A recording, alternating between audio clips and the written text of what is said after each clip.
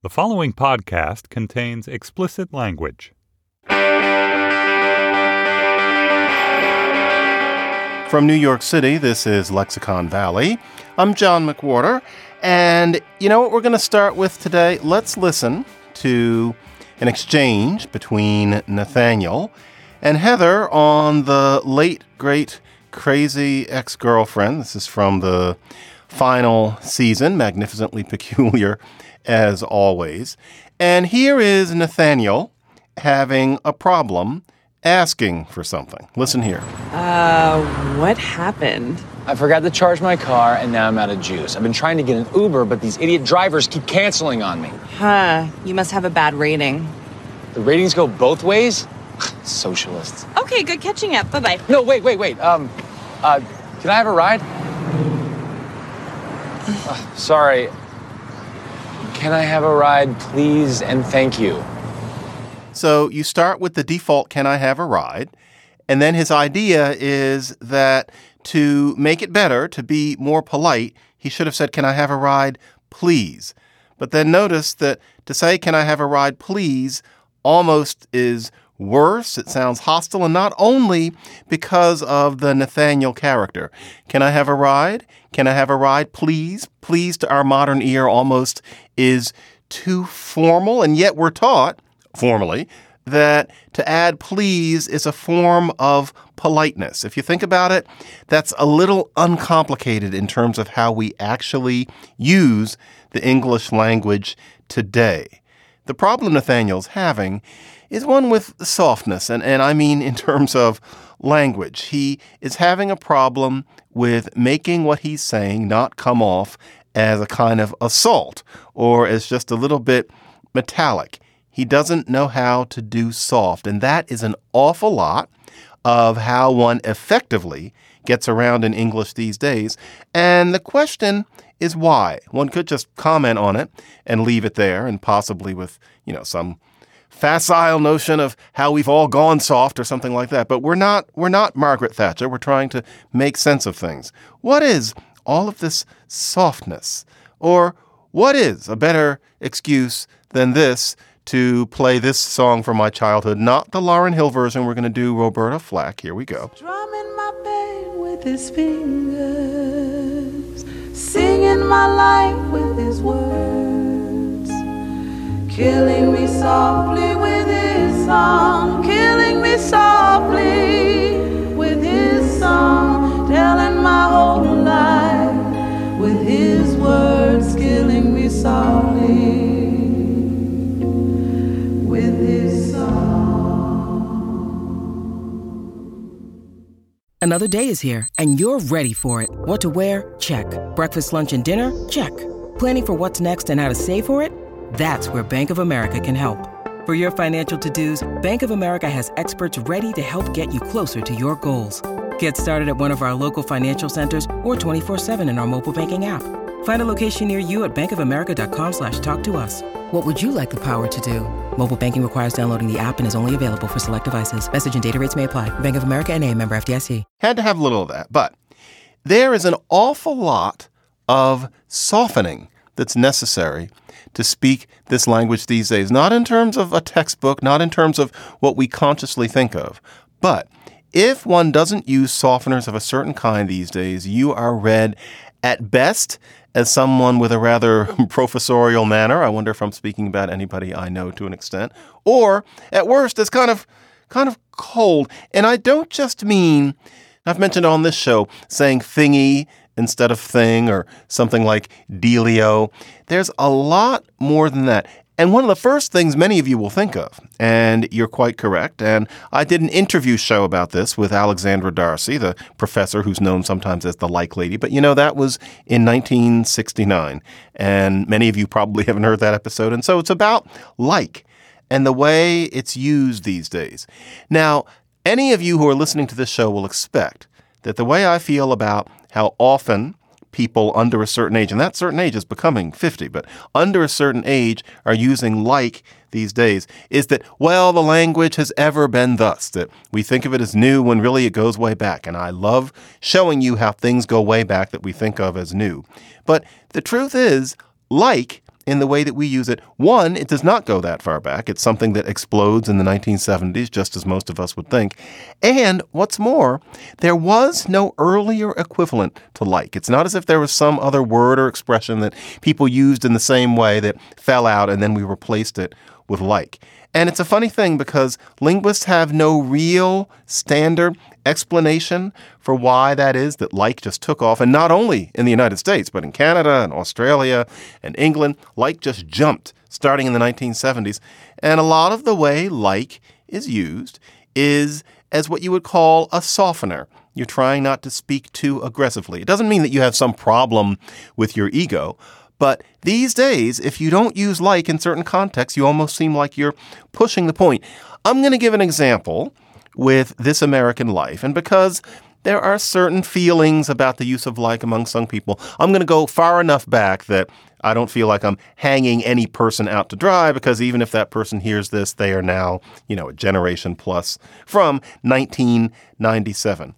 But in this episode, listen to the way this person uses like in what was certainly, I remember in 1997, was already a very ordinary way of using it, where this is a clear, direct speaker, and yet you have these likes that really serve to keep the person from sounding like they're pushing in your face too hard. Completely different. And so there's like this excitement level. They're like really bubbly, and they've got all this bright colored makeup on, pinks, blues, just, Oh, of course, because they're convention with their peers, so they have to impress each other. It's not even like they're... Oh, yeah. You're right. It's not like they're undercover, like, we can go to the convention and not wear makeup. I mean, they were just made up to, the nines. I mean, it was crazy. So I'm just looking at them in line, like, I've never seen more makeup in my entire life. But they were just covered. Just the most awkward. Everything looked like it was a mistake. Just the most awkward. Then notice how sort of is used too, where technically, if you're just thinking about strictly what the meaning is, it's not sort of anything. The person could say the same thing without using sort of, but they use sort of for a reason, and it's to feel friendly. It is to not sound too didactic. Listen to this. I hadn't thought about that until that exact moment. I was going, it's to sort of talk to people. To you. I'm here to watch TV. I'm here to watch TV, and I'm here to talk to people about watching TV. Then listen to this, sort of. And I was thinking, well, I'm sort of a crackpot too. And here she was. It was sort of like the alcoholic getting up at the alcoholic convention saying, I'm an alcoholic. And then listen to this one. But John, but you sort of saw her as being nuts.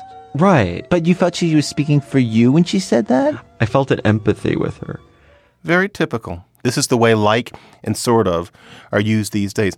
And the thing is, this really is new. For example, I remember, talk about 1997. I remember in 1996, I happened to end up talking at a party to a man who really was close to 100 years old. All his marbles, sharp as a tack. And but still, what do you talk about to anybody? And what do you talk about to him? Well, I figured him being a century old was worth a conversation. And since he was a linguist, I just asked him, you know what? Given that you would have had an ear for this kind of thing, and you vividly remember the 1920s, when all those flappers were running around getting drunk and the guys were banging around doing the Charleston and dying of diseases and things like that, what actually did people say that annoyed people as much as like does now? How did those people sound? At those parties, people certainly weren't saying like, because we know that was new. But was there some other hedge that people used so much that it got on people's nerves? And he thought for a long time, remember, he's a linguist, and so his ears would have always been open to this sort of thing. And he said some people complained about sort of, because people use sort of. But he said people didn't use sort of nearly as much as they use like now. And he was the kind of person where you could be pretty sure that he knew of what he spoke. And there is no evidence in even the slangiest depictions of how actual people spoke in, say, 1925 of anything like the way like is used or any word used in that way. There's something about speaking modern English that encourages us to not be too didactic and to indicate it with this rich and, in its way, very complex use of like. So Alexandra Darcy, the like lady, has written a whole dissertation and book about like, and there are other people who've worked on it. It is complicated and subtle. Lord forbid you are a non-native learner of English and you want to learn a truly idiomatic way of using this word like that so many seem to consider such trash. I mean, this is subtle stuff. Nevertheless, it is new. In a way, you could almost say, why is it that we're so polite these days? That's a hint of where we're going to go in this. But for now, let's take a quick little musical break. This is Irving Berlin. This is 1932. This is the musical Face the Music. This is a song called Soft Lights and Sweet Music, which is written about more than it's actually heard. This is a contemporary, as in contemporary to the time, arrangement of the song. Listen to the harmonically slightly odd Soft Lights and Sweet Music.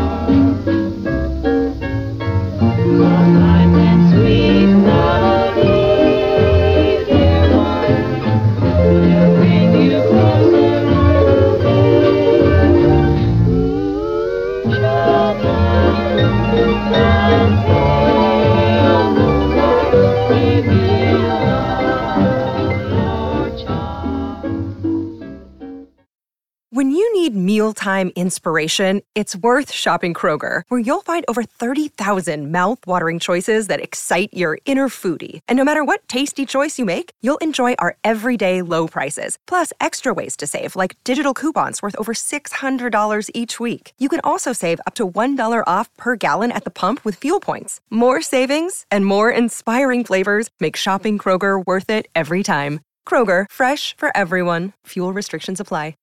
We're talking about these softeners.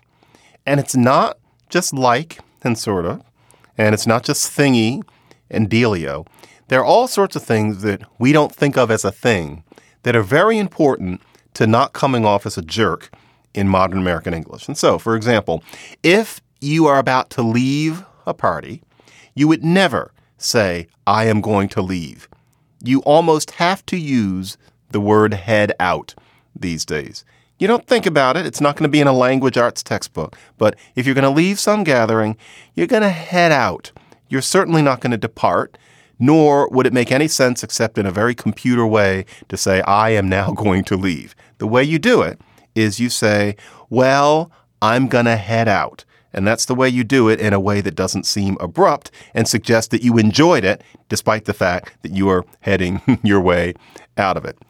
You do not socialize. That's something from a language arts textbook. You can spend time with people, but it sounds a little deliberate. What you do is you hang out. You hang out with people. Now, did people say hang out in 1925? That particular expression, I doubt it, but we certainly use it a lot now. I was hanging out with friends, and it sounds very informal. It softens it. So not I was imposing myself upon friends, not my friends and I made a plan to spend some time together looking at one another and eating asparagus or something like that. No, you hang out with your friends. That's the way that you put it these days. Go to Target if you must. And you look at those long fucking lines. And one way you can get beyond that, if you don't have anything too complicated, is you go to the self-serve. So the self-serve, of course, has to talk to you in this kind of chipper voice. And the self-serve machine tells you to grab your receipt. Grab it? What do you mean grab it? I'm going to pick up the receipt. I'm going to get it. I mean, that's the vanilla way of putting it. But no, it tells you to grab your receipt. That's very informal. The self-serve line is trying to sound approachable, as if that's going to make you more likely to go to Target. I guess it is, because it makes you feel like you might want to hang out with the woman in the... who knows? But it says grab. That is not what that thing would have said even as recently as 25 years ago. There's something very modern about that. All sorts of things that you have to say. For example, in an interview setting or something similar, you do not say, well, we're finished.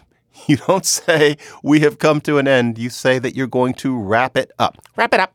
wrap it up. That's very informal, and yet now you hear it in nominally formal circumstances. You almost have to say you're going to wrap up. We're going to conclude. No. Well, that's ridiculously formal. But, well, we're about finished. No. That sounds like something's wrong.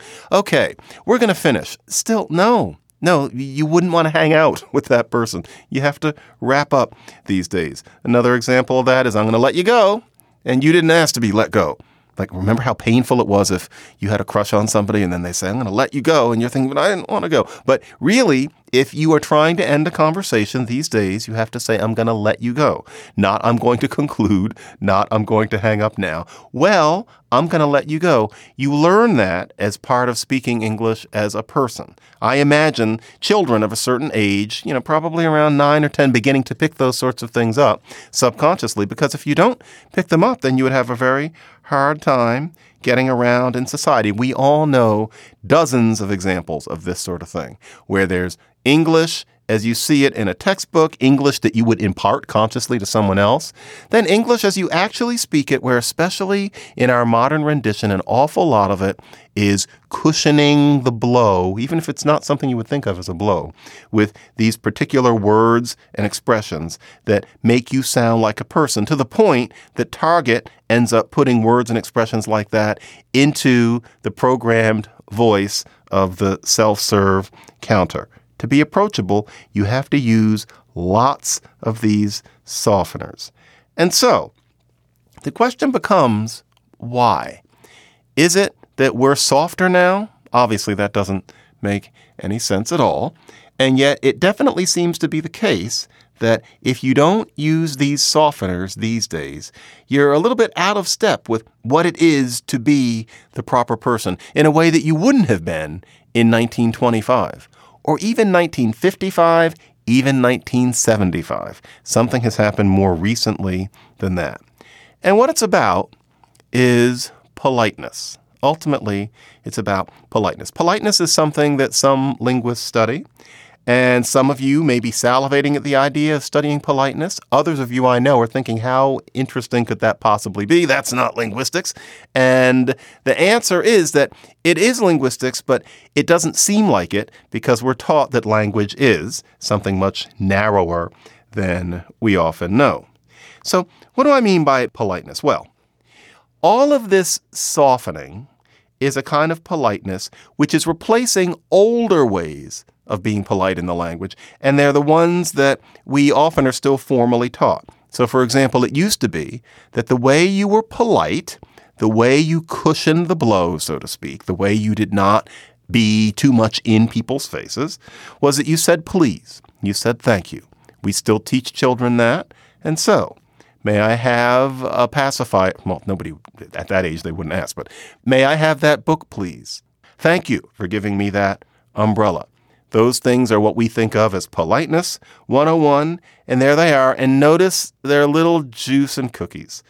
100 years ago, maybe somebody would have said that, but not as much as we would say it now. You do have to use please and thank you, although with thank you, we often prefer thanks, and there's a reason for that. We'll get to it. But they're a little, kind of kiddie birthday party, a little unapproachable. If it's always please and thank you, that's not somebody that you can imagine really settling down with. But that's politeness 101. Any language has ways of being polite. It differs from language to language, culture to culture, time to time.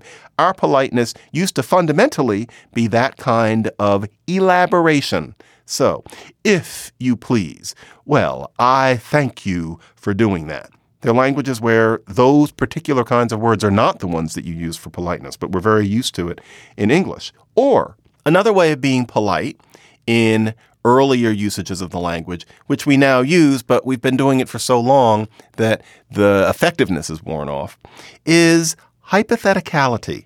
And what I mean by that is, could you close the door? Now, what you really mean is close the damn door. Close the door, the imperative, as you learn in a book. But you would never just say, close the door, except under certain circumstances.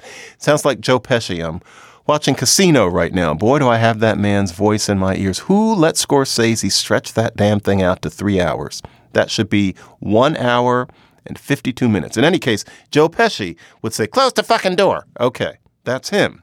But if you're thinking about how you really say it, could you close the door? Now, what does that literally mean? Are you capable of closing the door? In an alternate situation, which apparently is not this one, would you be capable of closing the door? What a weird way, if you think about it, of trying to get that door closed by somebody who isn't you. But the idea is to distance it. So if there were this other scenario, do you think you'd be capable of it? Is the way that we say, let's make this scenario akin to that alternative scenario. Would you close the door? Please. Would you? Well, literally, that is, once again, in an alternate situation, would you? Or what it originally meant was, did you want? Because would started as the past tense of want. So did you want to close the door? And so at some point in the past, were you hoping that door would be closed? And the reason you're referring to this point in the past, which is not only past but hypothetical, is because that is a very sweet way of saying, I would like right now to be like that time in the past. So polite. And we don't even think of it, but somebody can come from another language and really think that Anglos, as, for example, linguist Anna Wierzbicka calls people who speak English, she's coming from Polish, makes Anglos sound very, I know the word she's probably thinking, and I'm just going to say fussy. She's thinking of a word that's spelled like that one, although it doesn't sound exactly like that one. I'll let some of you fill it in. But fussy, that you would say, would you close the door? Meaning close the door. There are languages where just saying close the door works better. Not that they don't have other politeness strategies. But those were our older forms of politeness. The elaboration now is something we do formulaically, but it feels a little hokey. The hypotheticals are now so entrenched that we almost forget that they're hypothetical and polite. And yet, a language wants to have its politeness. We think language, we think grammar is marking something as plural. We think of grammar as marking something as being in the past or in the future. We think of grammar as those sorts of things. We don't think of politeness as grammar, but it actually is. Speaking in a way that is appropriate to the status of the other person in relation to you, speaking in a way that gives as little offense as possible, that is a unit of what you can call meaning, just like plurality, just like tense.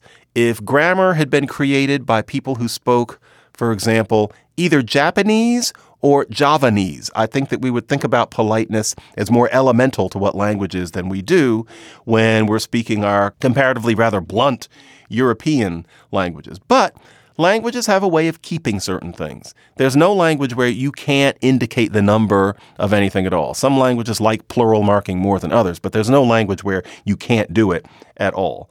A language wants to have some way of indicating tense, whether something's in the past, whether something's in the future. Some languages come almost alarmingly close to having no way of indicating past or future in any regular way. But even with them, you can say yesterday and already or tomorrow. In most languages, you keep it going. And so if your plural marker wears out, if it falls off like split ends, well, then something else is going to come in. If your past tense marker wears away, a new one is going to come in. Languages maintain these things. It just kind of keeps going round and round and round.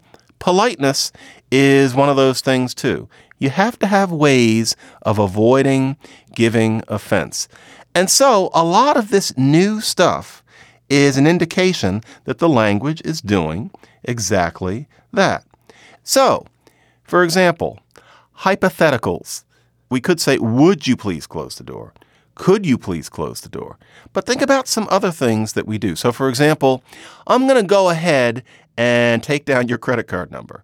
I'm going to go ahead and, somebody will say, when what they really mean is, I'm going to, well, what's the go ahead?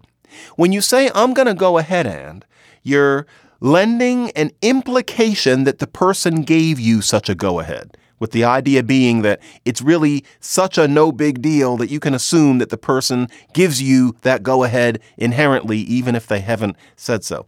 I'm going to go ahead and, that's a hypothetical. That's a new way of softening the blow by referring to some state of things that in fact is not.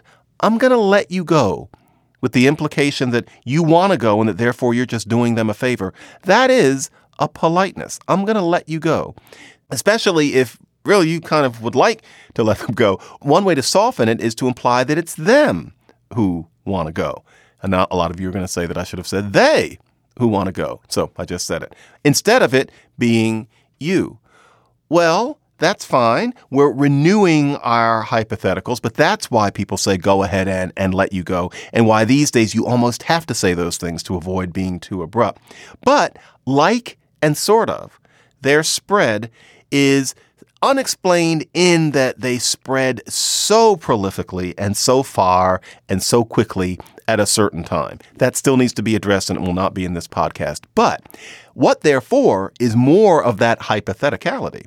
And so if you're talking about something being like something in the way of those people on that This American Life segment, what you mean is that it wasn't it was kind of like it. You're distancing yourself from pushing your opinion or the scenario that you're describing too directly into people's faces by implying a certain hypothetical quality, a certain presentational quality, as if you're putting all of these things up on a stage and showing them rather than simply being in what you're describing and being more direct. Sort of is the same thing. The idea being that you don't want to own it too very much. You're not giving a series of assertions. You want to imply that you're giving a series of propositions or impressions. And so that is a way of being polite that can manifest itself in using crazy conditionals like the would you or could you, in going into people's heads and implying that they've said something that they didn't, such as go ahead and, or I'm going to let you go. Then also like and sort of are from that same source. But a big part of the new softening, a big part of the way we're polite these days is with informality. And the reason for that is that countercultural ideas and therefore behavioral patterns and fashion statements have become part of our warp and woof since the late 60s. If we are more countercultural, if we let it all hang out, so to speak, then that means that a new way of being polite that wouldn't have made any sense to anybody in, say, 1890, or even to most people in, say, 1955 beyond certain circles, is to be informal, is to be vernacular, and sometimes just vulgar. That's the way it can go. You know, I know that if some of you are thinking that today's songs are going to be about the word soft, that at this point I'm probably supposed to play one of those songs called Soft and Wet. And you know what? I'm not going to do that because it's ever clearer to me how many of you have kids listening to this. And I think that would be too much. So why don't we listen to a nice show tune from 1960. Instead of soft, let's make it gentle. This is called Gentle Young Johnny. Because I'm gentle. I'm polite. I'm not going to push songs about softness and wetness into kids. So, Gentle Young Johnny. This is Tenderloin. This is the guys who wrote Fiddler on the Roof and got very rich. Of course, they had some shows before that nobody's heard of except for the sick. And this is a very nice ballad from Tenderloin. For those of you who are music people, listen to the arrangement here. You know, on the piano, it was just blunk, blunk, blunk. And now listen to what they did with the orchestra. The singer is Eileen Rogers.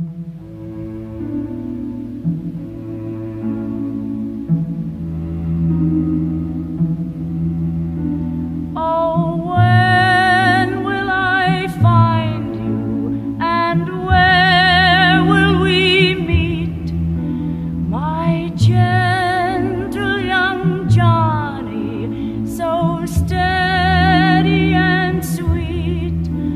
Oh, when will you come for me? When will you take me away?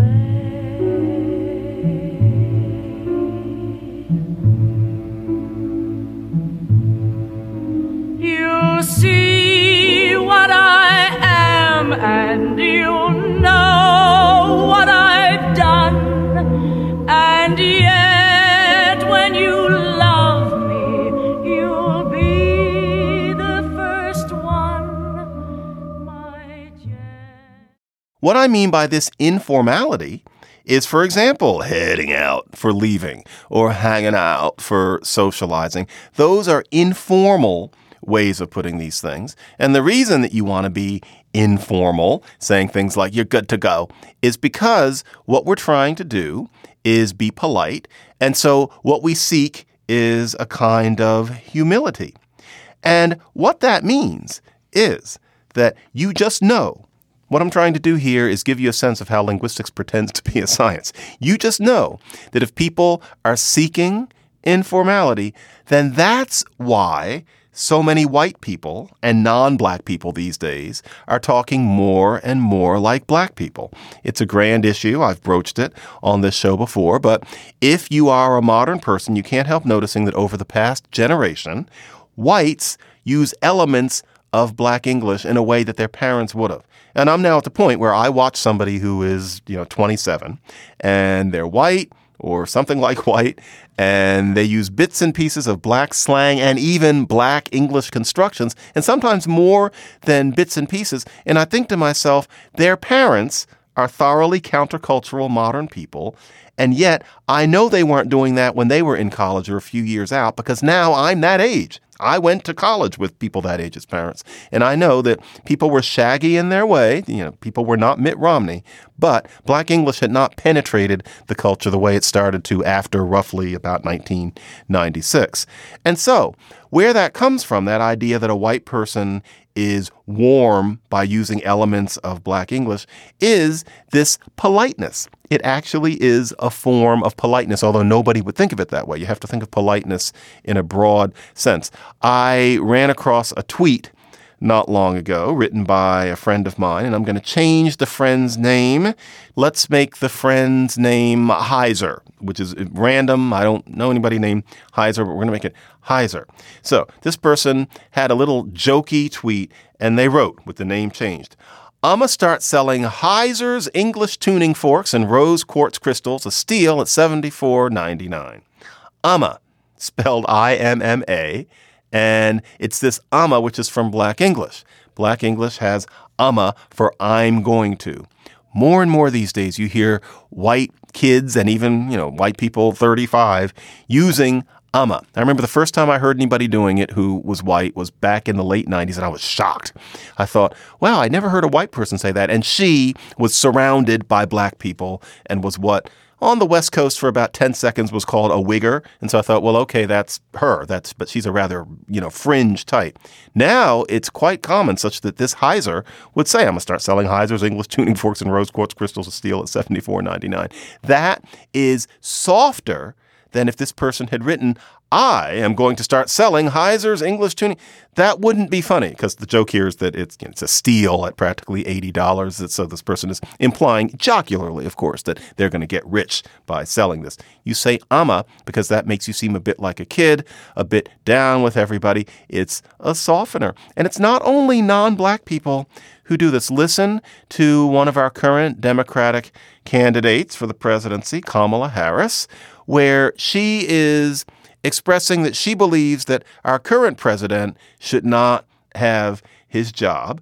And if you're going to say that, and especially in her position, well, you might want to soften it. You're not just going to bark it out. One effective way to put it, one way to make it warmer and therefore more convincing, might be to put it in somewhat, lots of people call these days ebonics. And so here she is talking about getting rid of a certain someone. It is on a long list of crises of Donald Trump's making, and that's why do gotta go. And when I am commander-in-chief, we will stop this madness. Oh, by the way, I'm sure you're wondering at this point, big, bigger, biggest. Okay. So more, most. Well, what's the first one? What is it? Moog? What's the word? Where did it start? Bad, worse, worst. Why is it bad? You can tell that that's not related to worse, worst. Haven't you been awake wondering about this? Well, I could put you to sleep if you would only subscribe to Slate Plus, where I will be giving the answers to those questions and more. For just a nominal fee, then you can listen to me doing an extra bit of fascinating things like that. But also, you don't have to listen to anybody, including me, doing any ads. And frankly, the nominal fee pays not only for my show, but for all of Slate's other fascinating podcasts. But the only way you can get those extra little bits is to subscribe to Slate Plus today. Imagine listening without all those commercials. Plus, you get the extra little bit. More, most. What was first? You can only know if you subscribe to Slate Plus today.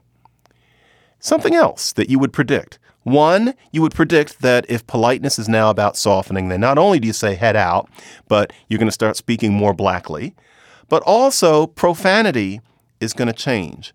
And the way profanity has changed lately, and many people will listen to this and wonder, what the fuck happened to English? And this is what the fuck happened to it.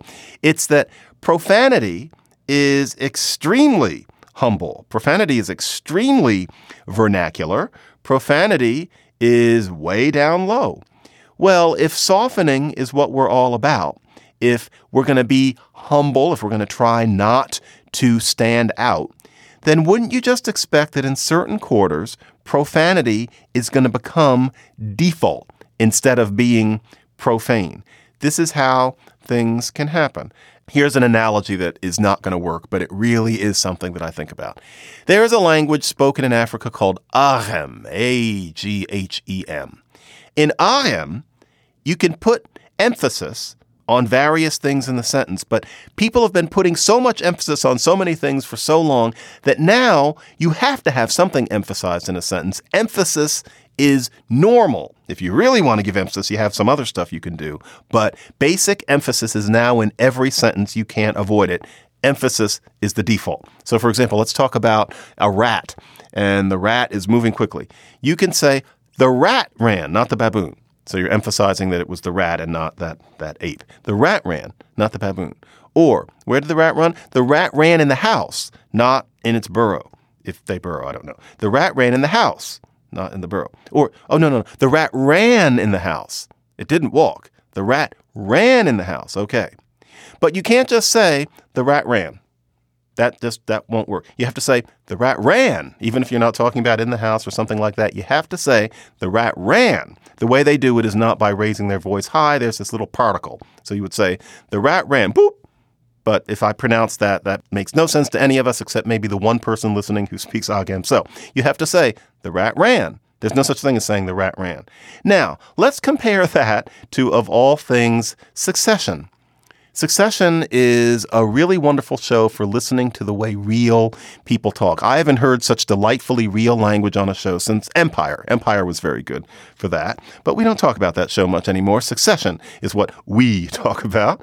And on Succession, think about the way, in particular, the younger men talk. Logan Roy says fuck a lot, but listen in particular to Roman and Kendall. So Kendall is partaking in something dangerous in these kind of lair conditions, and Roman comes in and he's gonna get him out of there. And they're brothers and they love each other. And listen to how Roman couches getting Kendall out of there. Yeah, it's good. Yo, seriously, you should try this. Would love to, some other time. I hear that shit makes you, crash like an Airbus full of eggs. Not if you stay high. Tanner makes good points. I think this lighter is fucked. That is a really good point. You know what? Let's get the fuck out of here. Come on. That's enough. So notice he says, let's get the fuck out. And understand, this isn't a Joe Pesci moment. It's actually rather tender. Kieran Culkin acts it very well. He's just got a default expression on his face. He's not angry, or if he isn't showing it. But the idea is, if the brother's going to come in and coax Kendall out of using this substance with these scummy people, he doesn't say, let's get out of here, the way that character would have like 10 minutes ago. He says, let's get the fuck out. And that's the way a brother speaks to a brother, with tenderness. Frankly, that's better than let's get out. Let's get out of here. That's too severe. It sounds like he's in judgment of Kendall for doing what he's doing. Let's get the fuck out. It makes it sound demotic. It makes it sound warm in its way. Because if you're using this profanity, given that it's technically profane, technically what you're not supposed to do, then you're breaking a little rule yourself. So if Kendall is there using meth or whatever he's using, you're going to say, let's get the fuck out. And that makes you avoid sounding too high and mighty. Very articulate, very good writing, and very real. Next time you hear a bunch of, it's usually men, frankly, where profanity seems to be the default expression, realize that in a way, what they're doing is calling one another dear and darling. That's what it is. Just think about these things as softeners, as not pushing too hard, as going slow. I'm going to talk to myself again. This is Go Slow Johnny. This is from the Noel Coward musical Sail Away. I like the arrangement better than the song, but it's about going slow and it's kind of talking to me and whatever. This is Sail Away. This is Go Slow Johnny in 1961.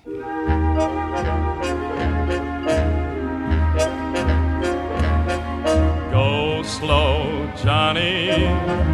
Maybe she'll come to her senses if you give her a chance. People's feelings are sensitive plants. Try not to trample the soil and spoil romance. Go slow, Johnny. No sense in rushing your fences till you know that you know your stars are bright for you, right for you. In any case, I mentioned that there are kids listening to this show. One of them is Edward Lamontagne. And Edward, in case you were listening to this in a car somewhere out there in this great nation, this is a shout out to you. Thank you for listening to this show, and I hope you're learning your softeners as I speak. I am behind on writing back to you folks. I'm really sorry about that. I say by rote, as a tradition at the end of the show, to write me. And then I end up answering people like 6 months later. The responsibilities have just piled on. I will answer all of you. I'm sorry that I'm failing as an individual on this, but I will write it. After all, Christmas break is coming up, and I'm told I don't have anything to do during it. In any case, let's go out on something truly obscure, but very enjoyable. It's 1939. And there is a musical nobody need care about called Very Warm for May with music by Jerome Kern and lyrics by Oscar Hammerstein. And this is before his long phase with Richard Rodgers. Very Warm for May is justifiably forgotten except by obsessives like me. But it was very richly scored. And Robert Russell Bennett is best known for scoring things that end up sounding like Showboat or end up sounding like The Small House of Uncle Thomas in The King and I. This is him writing Hot Boogie Woogie, which nobody expected that Robert Russell Bennett could orchestrate so beautifully. But this is called Boogie Barcarolle, hasn't been heard since 1939, but I find it immensely catchy. Boogie Woogie in an orchestra instead of on the piano.